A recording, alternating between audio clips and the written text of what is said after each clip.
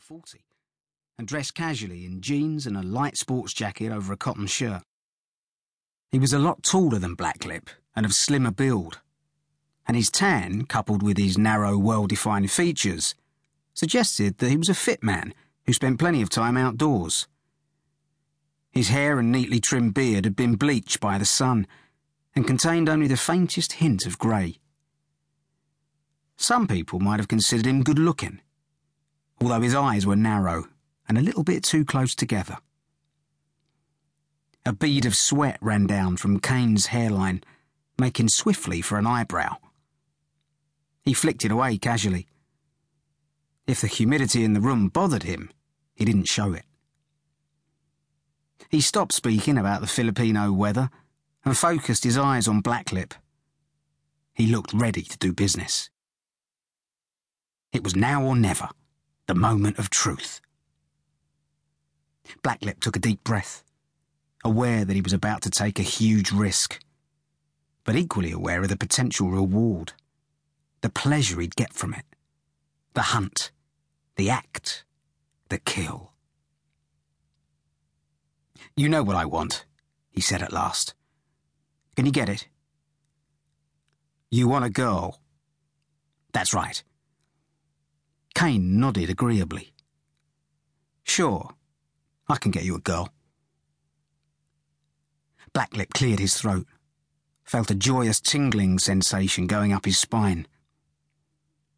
"She has to be young," he said, savouring that last word.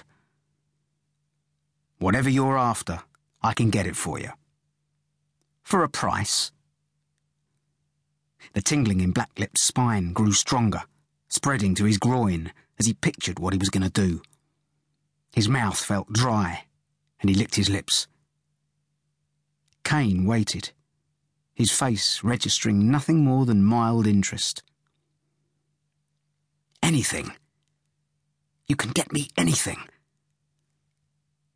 Blacklip's voice had dropped to a whisper, his mind now entirely focused on the task ahead. His whole world had become reduced to the few square feet of this tiny, dimly lit room, its stifling heat temporarily forgotten. Anything.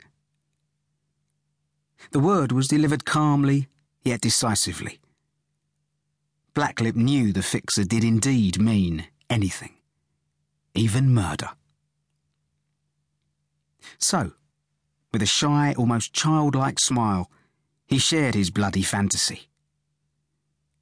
Occasionally he stole brief glances at the man opposite him to check that what he was saying wasn't going too far, but each time Kane smiled back, reassuring him that everything was fine, that there was nothing wrong with what he wanted.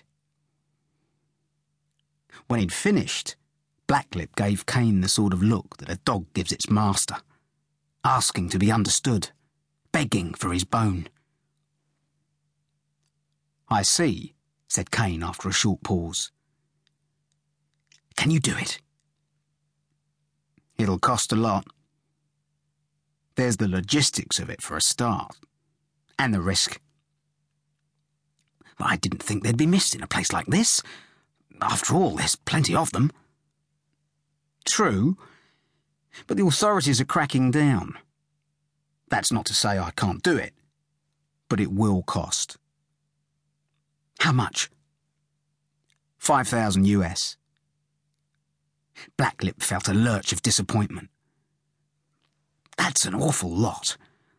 I don't think I've got that sort of money. I was hoping for nearer 2. Kane appeared to think about this for a moment, while Blacklip watched him, praying he'd take the bait. "I'll see what I can do," Kane answered eventually.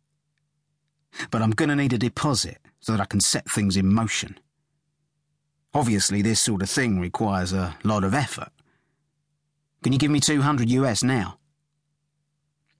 "Please tell me you'll do it, Mr. Kane," Richard Blacklip said quietly. "All right," Kane sighed, appearing to come to a decision. "I'll do it for 2,000. Blacklip got to his feet. "Thank you very much," he said with genuine appreciation.